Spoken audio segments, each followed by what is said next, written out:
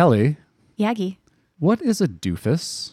I don't know the actual definition, but it's my nice word of saying idiot, I think. So You did use them interchangeably. yeah, God, I really hope that I know you're looking it up right now. I just know it. And I know you're going to tell me what the exact definition is.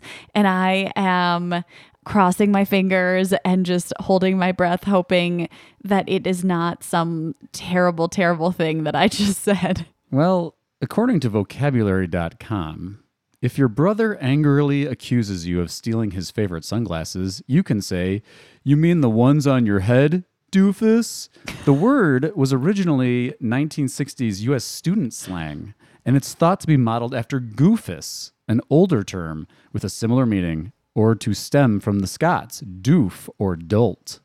Oh, good. All right. I was really worried I was going to get in trouble there. So I'm glad that it has a better meaning. Oh yeah, there I can see. You know what? I'm also looking it up. Nobody can see our computer screen, so this isn't as exciting for them when I say, "Oh yeah," is that I can see the origin is from goofus. That's even. I'm going to have to start saying goofus. That's even more fun. And there you have it. There you have it. Luckily, we're not referring to our guest today as a doofus or a goofus. She's actually incredibly smart and intelligent. I am the one who's a goofus or a doofus. She's a level uppus. She is a level uppist. Let's level up Our marketing. with Wendy Witt. Money makes a world go round. It makes a world go round. Money makes a world go round. Welcome to Lunch Hour Legal Marketing with your hosts, Guy Sakalakis and Kelly Street, teaching you how to promote, market, and make fat stacks for your legal practice. Here on Legal Talk Network.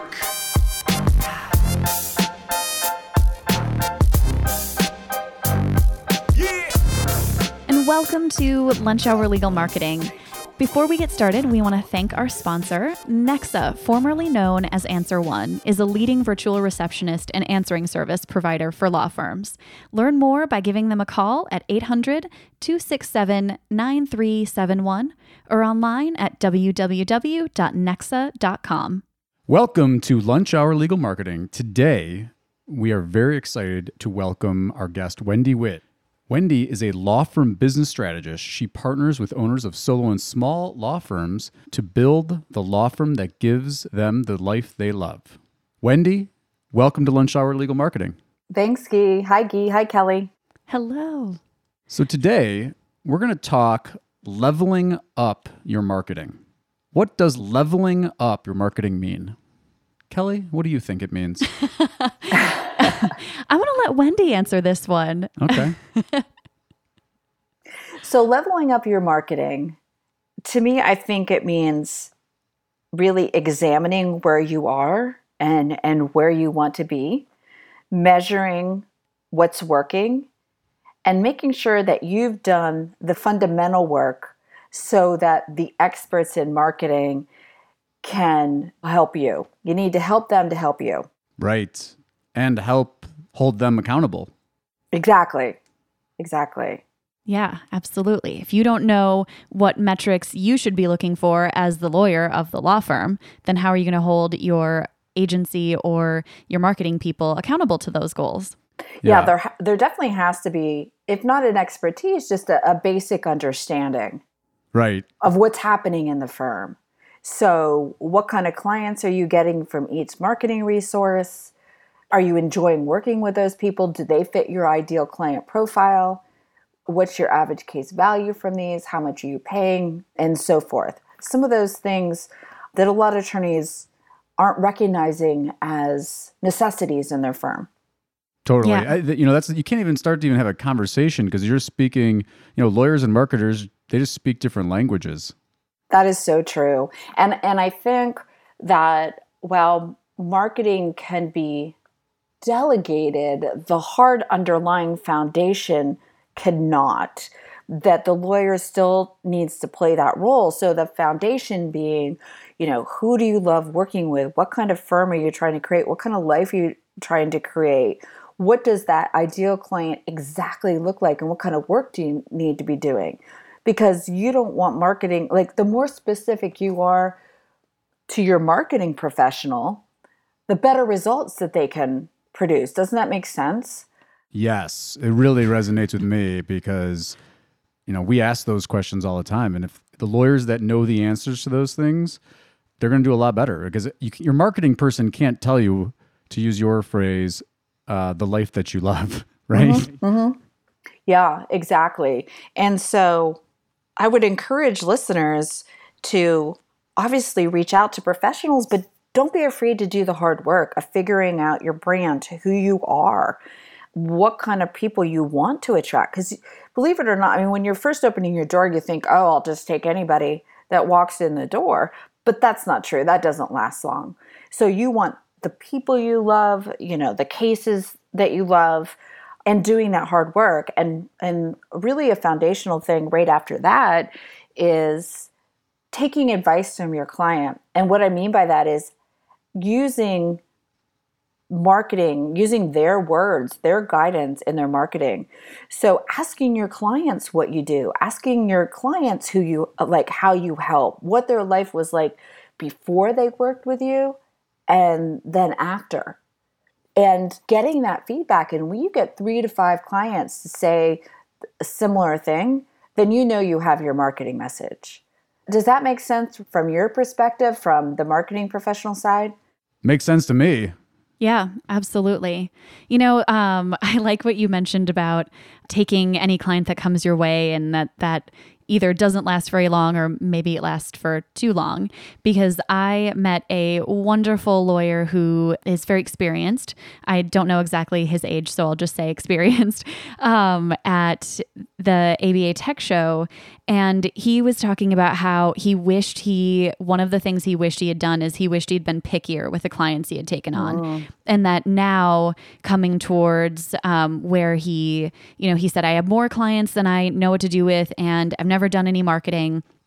But if I had, I would have been able to choose the clients that I wanted to work with.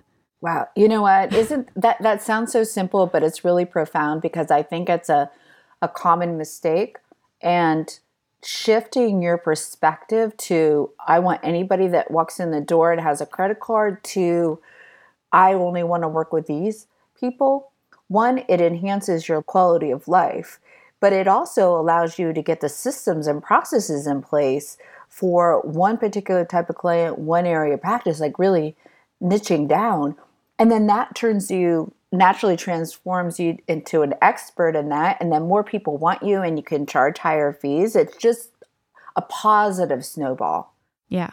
So one of the things that you mention before you can even do marketing to put into place is, I know you talk about personas and kind of crafting your ideal client profile. This often kind of gets a bad rap, or people frankly don't really do it very well.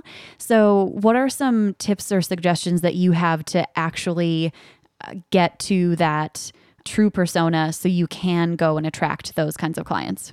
So I actually teach a course called How to Talk So Clients Will Listen and Hand You a Check.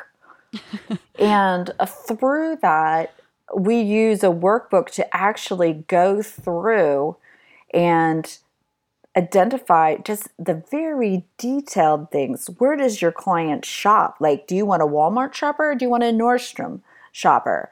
Do you want somebody that drives a Tesla or, the Mazda GLC, like my first car? All those things that may not seem relevant. It's not just somebody that's, say, getting a divorce or needs to update their estate plan or wants to bring in a foreign national for a job in their corporation. All those things are important beyond the work that you do. So it's beyond the kind of case that you want. So, even race or political persuasion, these aren't things that you would necessarily put out in the world, but when you're talking to your ideal client, you could name your ideal client. So my ideal client, his name is Holly. She's happy. She rides her bike on the weekends. her law firm brings in $500,000 and so forth. And you go through the whole persona. Then when you're doing your videos, when you're writing your web content, when you're speaking as if you're talking to Holly.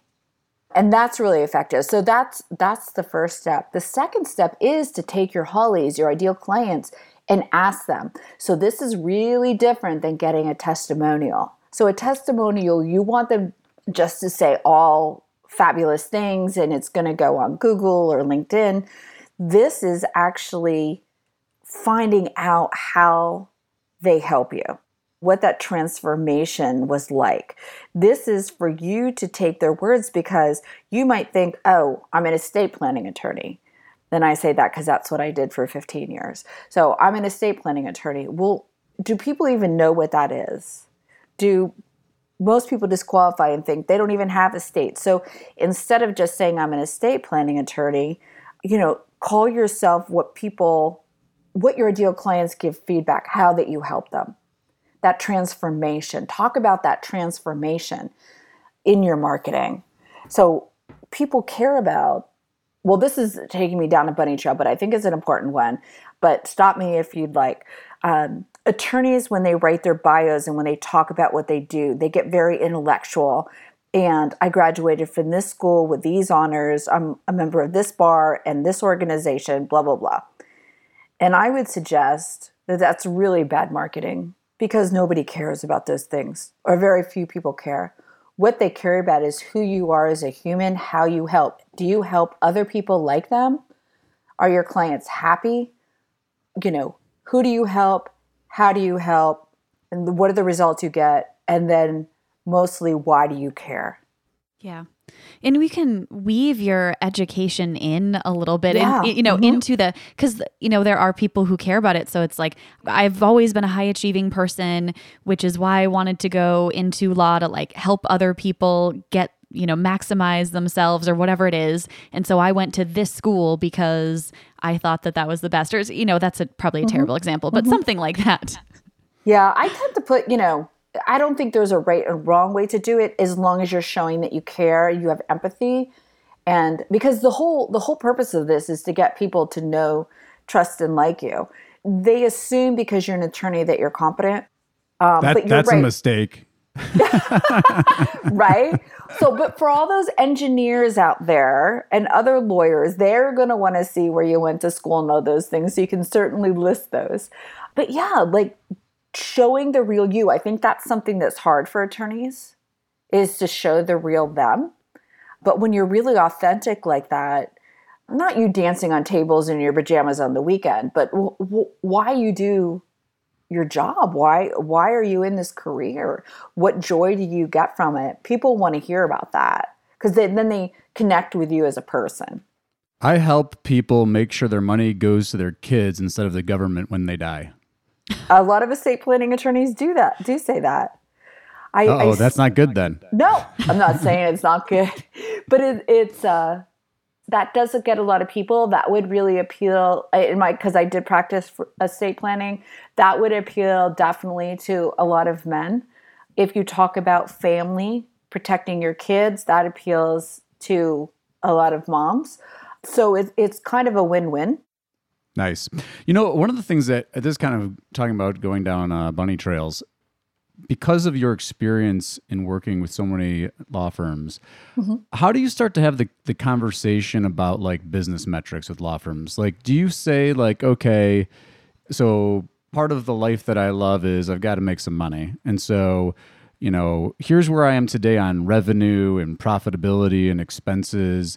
And here's where I'm trying to go. And, from your expert vantage point, do you talk to them about like forming a marketing budget and how much that should be and what the guideposts are? And I know it's different for all law firms and practice areas and, varies, but we get that question all the time from lawyers. Will say, I'll say, well, what's your, have you thought about a marketing budget? I've never thought about a marketing budget. Well, what should my marketing budget be? How do you have those conversations? Yeah, those are definitely part of the conversations. We have KPIs, metrics that we track monthly. For the marketing, we tend to track those quarterly. But definitely people ask me how much money they should be spending. And it's interesting. I mean, a general guideline I would say 10%.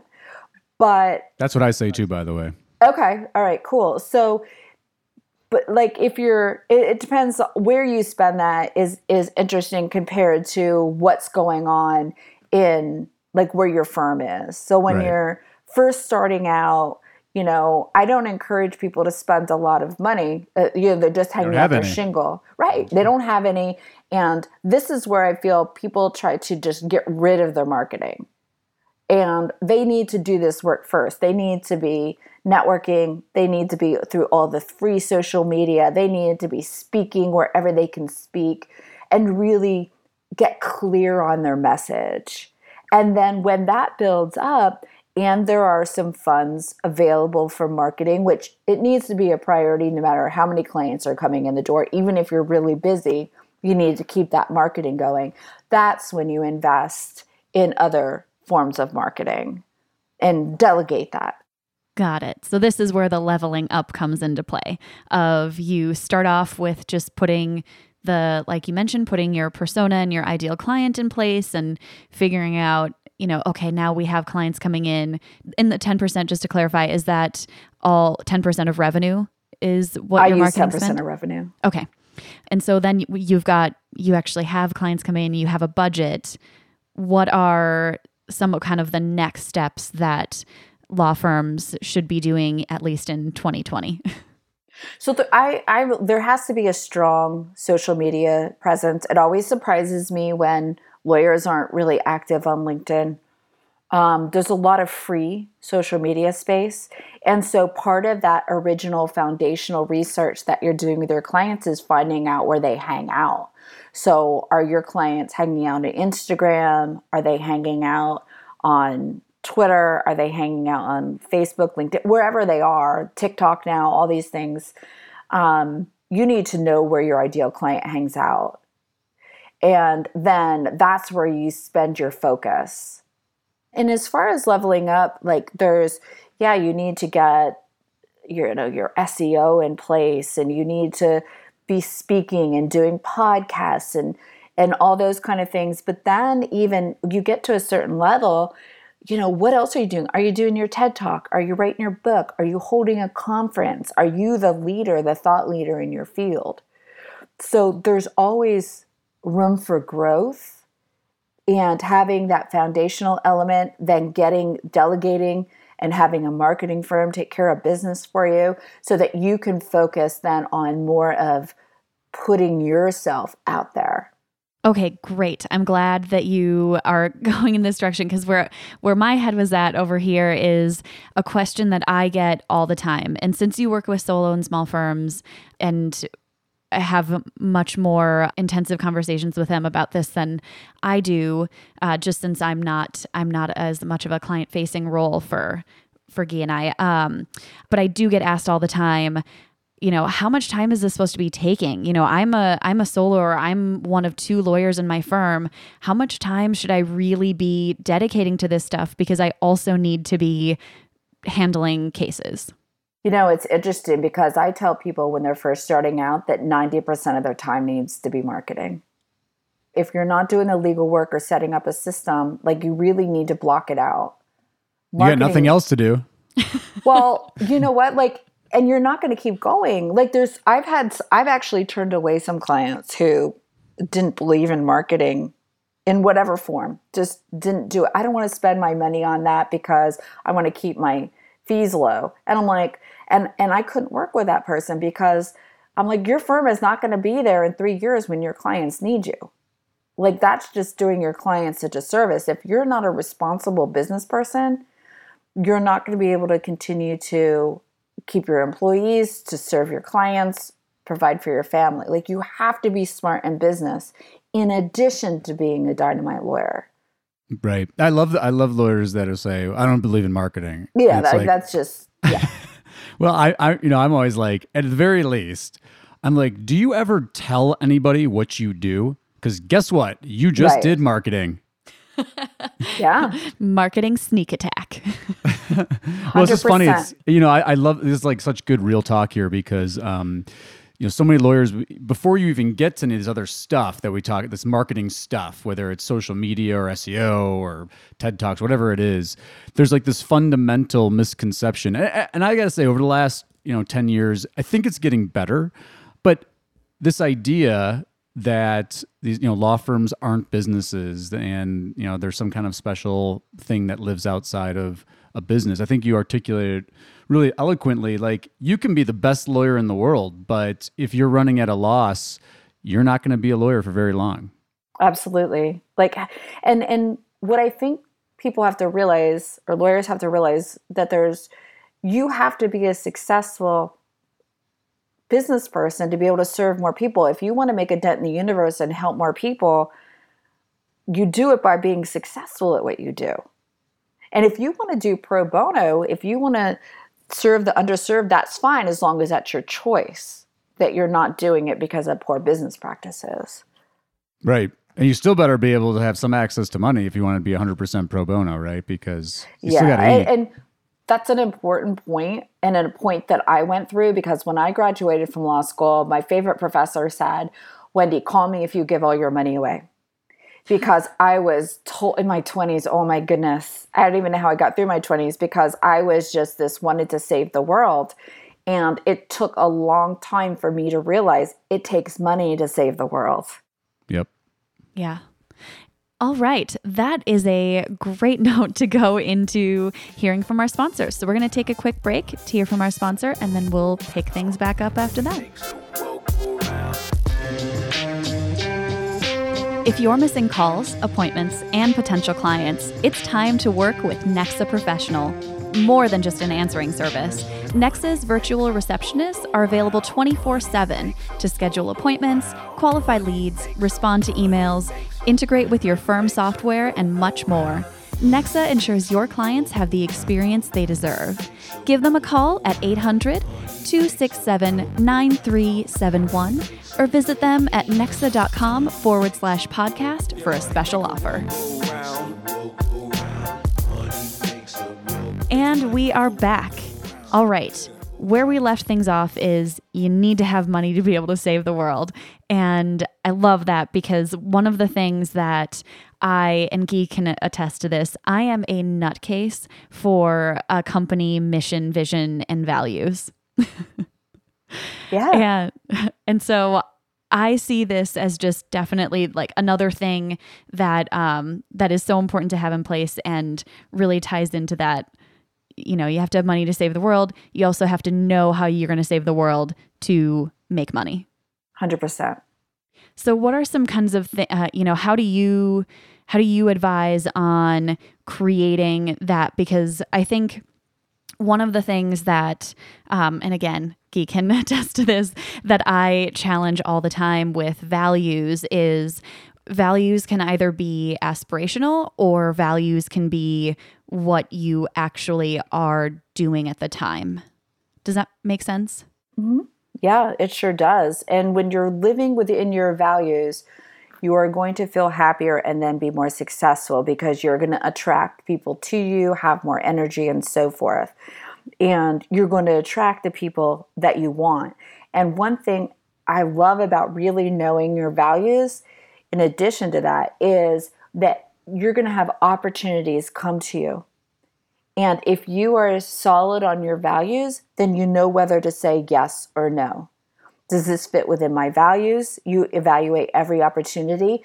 And is this going to be closer to my goal? And if it's not, then you need to say, no, thank you. Yeah. So that you can say yes to what really matters.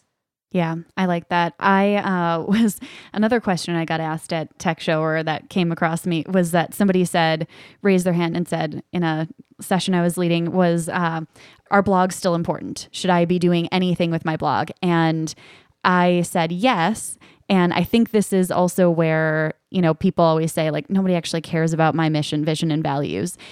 There are a lot of people like me out in the world who are crazy for these things, and will, with every single company that I'm going to engage with, I go to their about page and I'm like, what does this company say that they're about? Because I want to know, as a consumer who cares about these things for myself, that the companies I'm working with are in line with my personal values. or that they've even thought about Right. them. You want to know that they care, right? And why Yeah. they're doing it. I mean, and I'm not going to remember it exactly, but that's one of the reasons they say Apple was so successful, because they're very clear on that. And companies that reach success are very clear on their values. And it makes life less confusing, more streamlined. Yes, 100% on board with that. All right, back to more, I guess, brass tacks sorts of things. I want to talk about tracking ROI and making sure that people are getting a return on their investment. Yeah. So that's really important in all areas of the law firm, whether it be employees or rental space, office space, or marketing.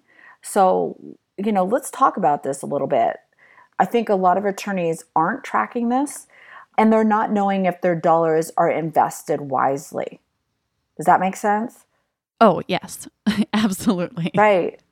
So some things I would suggest that attorneys consider tracking are, so you set up a SEO campaign or incorporate SEO, or you do a workshop, those two examples. So how many people are you getting from those marketing tools? How many are setting appointments? How many are showing up? From those appointments, how many are you closing? What is the value of that case? What's your average case value from it? How much are you making? And what's your profit from it? And so really understanding your return on investment from each of those tools that you're using, so that you can see what makes the most sense. And, and another part of that is testing which areas of practice, what services do you provide that provide the best ROI, because then you know what services to market. Right. In that vein, what do you have any recommendations for tools or short lists? I imagine there's the way we kind of look at it is like finding the right tool can be, just as big of a challenge as trying to define KPIs, but do you have a short list of tools you'd like to recommend in the context of tracking, certainly in tracking ROI? Yeah, so we're currently using Google Sheets or Excel, but some software that comes along with law office management also has some tracking in it. You just have to go through the work of setting it up so that it matches what you want, customizing it. Right.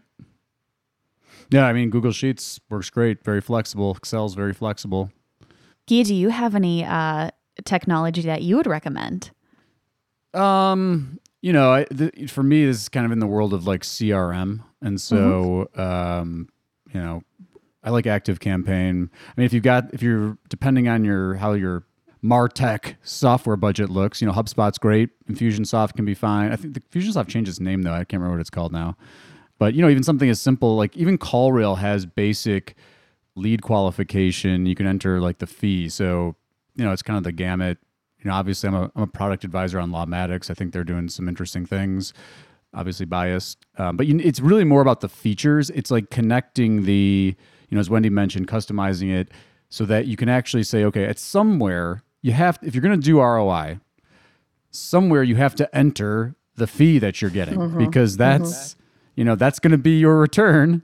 Then the question is, how are you measuring that against the investment? And, if it's Google Ads, then you need something, in my view, you got to get pretty granular. So you need some kind of sophisticated tracking. But I think the part that people miss, the other thing that we talk about a lot is cost per acquisition and cost per client, things like that. Right. So we can do that much easier. But if you're going to do true return on investment or return on ad spend, you have to have a system that's tracking your fee back to a lead source. Otherwise, you're going to be spinning your wheels. And so I'm always curious to hear about creative ways that lawyers are doing that. So, for listeners, if you've got ways that you're doing that you want to talk about, I'm all ears to those, because I think that's a big, we've had clients where I'll say, okay, we'd love to do a return on investment analysis for you. And they'll be like, great, let me fax over a piece of paper with some of the clients we've recently had. And I'm like, whoa, that's going to be really challenging to tie that down to, specific keyword bids and stuff. Yeah, and what I want to emphasize is because this is going to sound really intimidating and lawyers are going to say, I don't have time for this, but it doesn't mean they have to be doing it. It's just they have to have someone doing this. Right. Exactly. They don't have to be doing this themselves. They have to review the numbers once a month to see how things are working. Yep. No, the attribution thing's a huge. I mean, we talk about that all the time. I was just telling people the other day, like if you're spending money, especially on advertising, the easiest one to beat down. Stop advertising if you're not tracking it to fees. Right. Right. The other stuff, and not to go down the Gary V thing, but he always talks about like ROI. What's the ROI of your mom? And it's like, well, okay, if you're spending time networking and you don't have like a sophisticated tracking or attribution thing, fine. At the end of the day, like you said, Wendy, I think it's important, especially if you're doing like events. At the very least, if you're collecting business cards and you're putting them into some kind of contact database, at the very least, you can say, okay, I'm starting to create some of these relationships, and if those people become referral sources or clients themselves, now you have some basic attribution. I think that you can do that easily in a Google Sheet or Excel. But turn off the ads if you're not tracking it to fees. Yeah, well, that's exactly it. If you're not measuring the fees that you're getting, and even there's a subjective point of that is, are you liking the clients that you're getting? Because some attorneys will tell me, well, I'm doing this, and those clients tend to be a pain in the butt. Right. Somehow, how they're not attracting the right people, so then it needs to be adjusted. But knowing what comes through, where things come, and which service is providing the value to you in your life, assuming that you're trying to go for the highest profit possible, then you need to know which services are doing that and which marketing is bringing in the clients for that highest revenue service. Yep. Yeah. So one of the things we had a conversation internally about the other day was how long these things, how long ROI can take to be realized. And so, one of the pieces I know gets frustrating for law firms is, well, you know what? From the time I get a potential client lead in, it can take 1 to 2 years. Sometimes in personal injury cases, it can take longer than that to see what the actual end result of that case is. So how are lawyers supposed to keep the faith during that time that these things are paying off and that they should keep doing their marketing? Well, there's a philosophical approach that if you take the right actions that the universe provides, there is a method to it. There is, marketing is an art and a science. And I think looking at the science part, that there are numbers that show you returns. And yeah, personal injury, you're not going to get any money from a case for 18 months to 2 years, maybe even 3 years. So it does take a long time. I think you need to also look at it as building relationships. How long does it take to build a relationship? And sometimes you meet people and there's an instant clicking, and then sometimes it takes 1 year, 2 years to build a relationship. People don't want to hear that, but it really, marketing is, it's a long game. It's gardening. Right? Yeah. It's gardening. Right. Great. Yeah. It's gardening. The other thing, just to kind of respond to Kelly's point, for the personal injury lawyers out there who maybe didn't like the answers that we gave, the other things that the folks can do is there's other things there's indirect metrics of success. So yes, ROI, great. Return on ad spend, awesome. But in the meantime, how much is it costing to open a file, right? So cost per client, cost per lead. Usually if you're opening files that, like Wendy said, are the types of clients that you want to take on, that's a good leading indicator that you're moving in the right direction, right? So you want to really be thinking about this throughout the entire process. Don't just get hamstrung by, I can't measure any of this stuff because it takes me 3 years to measure return on ad spend. It's like, okay, well, guess what you can measure? You can measure the number of qualified leads that a campaign is generating now. Yeah, I love that. Right. What I think lawyers also need to hear is that you don't have to be perfect to start this journey. and to focus on your marketing and invest in your marketing, that your marketing will get refined. I mean, even the experts A/B test things and then make adjustments. It's a constant refining as life unfolds and you learn more and the world evolves. Yep. So some of the other things I'm thinking about is when we're, you mentioned social media as kind of a marketing tactic that law firms can use. Are there other things that you're hearing about that law firms are doing that you're like, wow, that everyone else needs to be doing this? Yeah, a very simple thing, and Guy and I talked about this on Twitter a while ago, is simply just living your life and getting out there, doing the activities that you enjoy, and then you naturally meet people through those activities. And when you're doing something you enjoy, you're putting out that energy. You are yourself, you're relaxed, you're talking to people, and then people know you. I mean, we have a personal injury firm here in Western Pennsylvania that just knocks the socks out of everyone else. First, they've always known that marketing was just as important as practicing law in the business. And I had a conversation with a managing partner, and he said it was simply like growing up, he was part of his kids' baseball teams and soccer teams and those kind of things. I mean, it sounds so simple, but just you doing what you love is an easy way to make that happen. Social media is a given. There's free space there. There's investable space. Putting yourself out there, writing articles, commenting, building, it's building relationships. Back to Guy's point of it's gardening. You're building something, you're growing something.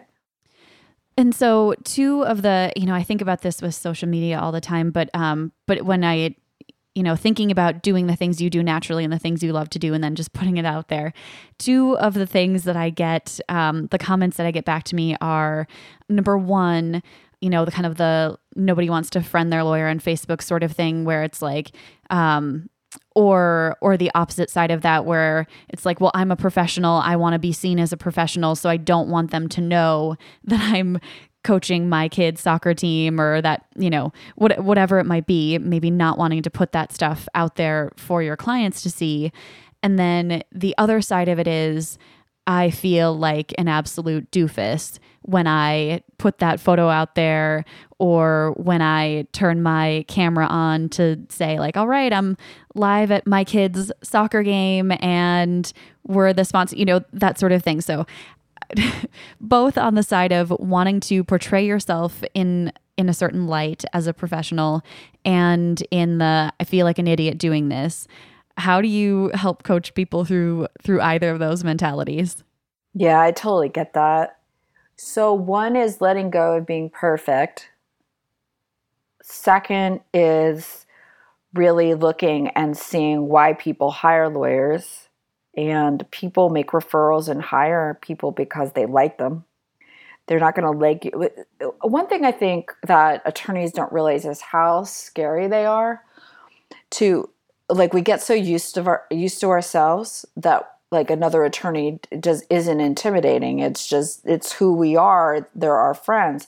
But when you're a layperson and you're not used to interacting with attorneys, it's very intimidating to call a law office or to meet with an attorney. And if you're meeting with an attorney, it's probably not. I mean, there are adoptions out there, right? But other than that, business opportunities. But other than that, there's probably a negative reason why you're meeting with the attorney. So there's a lot of emotion.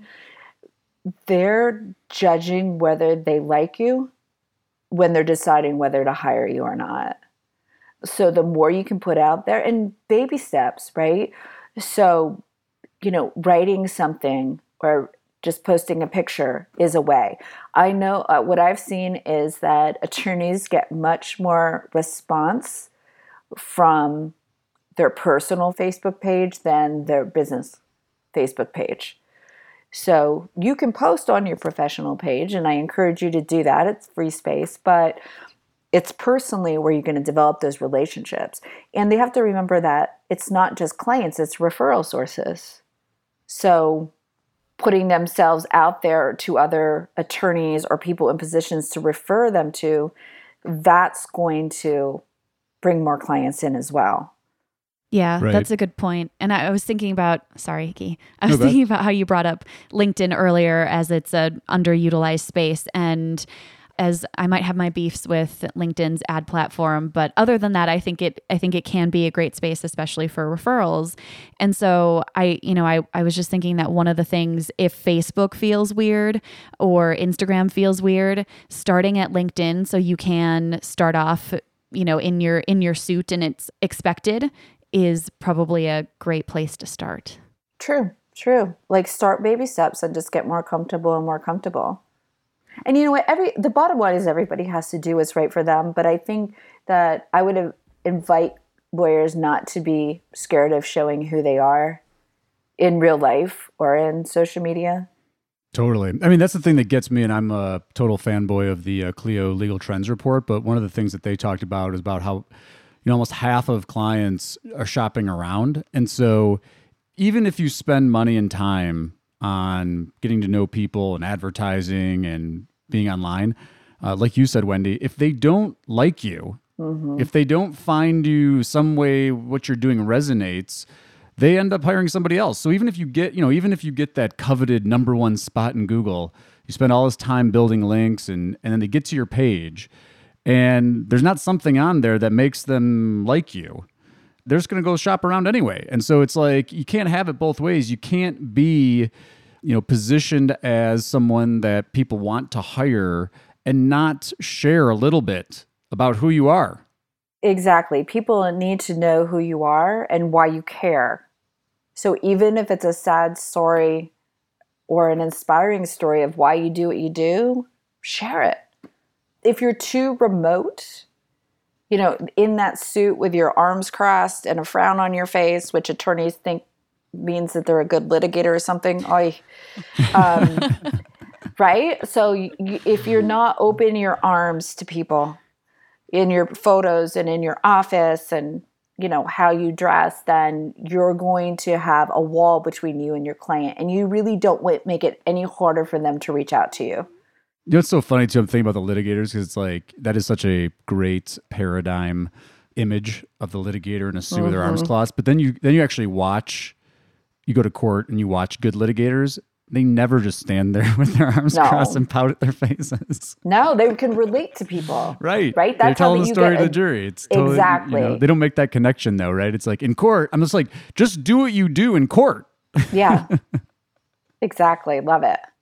Yeah, on the note of lawyers who are kind of just doing what they do naturally and talking about things they're passionate about, Guy and I both, and I don't know if you're familiar with him, Wendy, Morris Lilienthal. I do not know him, but please tell me more. Got it. Where is he located again, Guy? Alabama. Of course, Alabama, the Trash Pandas. Their minor league baseball team. Anyway. He is, because he talked about the Trash Pandas on one of his podcast episodes. He does this so incredibly well, where he just, he has causes that are important to him and his family, and he just shares them. And he's getting high returns on that and getting so many positive comments and referrals and people who are just like, yes, because you are sharing that this is something you're passionate about. You could be a boring old lawyer in your suit, but instead you have a smile on your face, or you're just, kind of your heart on your sleeve and you're putting it out there. He's relatable. Yeah. Absolutely. I think the other thing too, in the context of this conversation, I think it's important to mention is, how you use these different platforms matters. So, I know, because I've had these conversations, lawyers will say, well, I tried Facebook and it didn't work. And it's like, well, what are you doing, right? So, Wendy, as you mentioned, if you've just got a Facebook business page and you're just like sharing like firm news updates that no one cares about, guess what? It's not going to work. Yeah, we're closed on a snow day or President's Day. Yeah, right. Right. Versus, talking about if you're passionate about something, whatever it is, trash pandas or biking, if you're in those groups where people are having, like they're congregating around those common groups, it makes me think of the, Facebook's been doing a lot of TV ads. They have the one with the kazoo group. I don't know if you've seen that one. Yes. Where he's marching around with kazoos. So if you're into kazoos and you're in the kazoo group on Facebook and you're talking kazoos, and guess what? Someone at some point has some issue that they're dealing with in their life that, hey, they should talk to a lawyer. Guess what? You're the kazoo Absolutely. lawyer for them. Yes. Yes. So that's the thing. I think that one of those dots that I think a lot of people, they hear us talk on these podcasts and it doesn't quite resonate. So hopefully that connects that dot a little bit better for folks. I love it. That's perfect. Yes, this is so great. I would have so many more follow-up things that I would love to say and questions I would love to ask, but we are out of time, unfortunately. Bummer. So, Hey, thanks for having me, Guy and Kelly. I really appreciate it. It was a nice conversation. Wonderful. Wonderful to have you. Tell folks how they can get a hold of you if they want to learn more. Yes, please reach out to me. You can learn more at $1,000,000attorney.com. And you can reach out to me at Wendy at $1,000,000attorney.com. Fabulous. Thanks again so much, Wendy. As always, Lunch Hour Legal Marketing listeners, I hope you enjoyed your lunch in this episode and give us a rating or review on Apple Podcasts. Thanks so much and have a great day.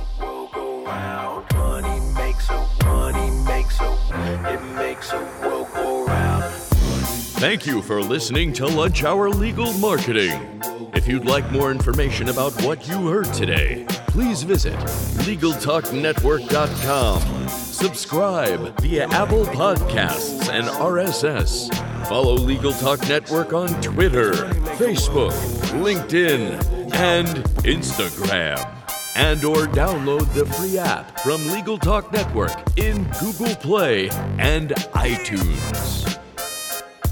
The views expressed by the participants of this program are their own and do not represent the views of, nor are they endorsed by Legal Talk Network, its officers, directors, employees, agents, representatives, shareholders, or subsidiaries. None of the content should be considered legal advice.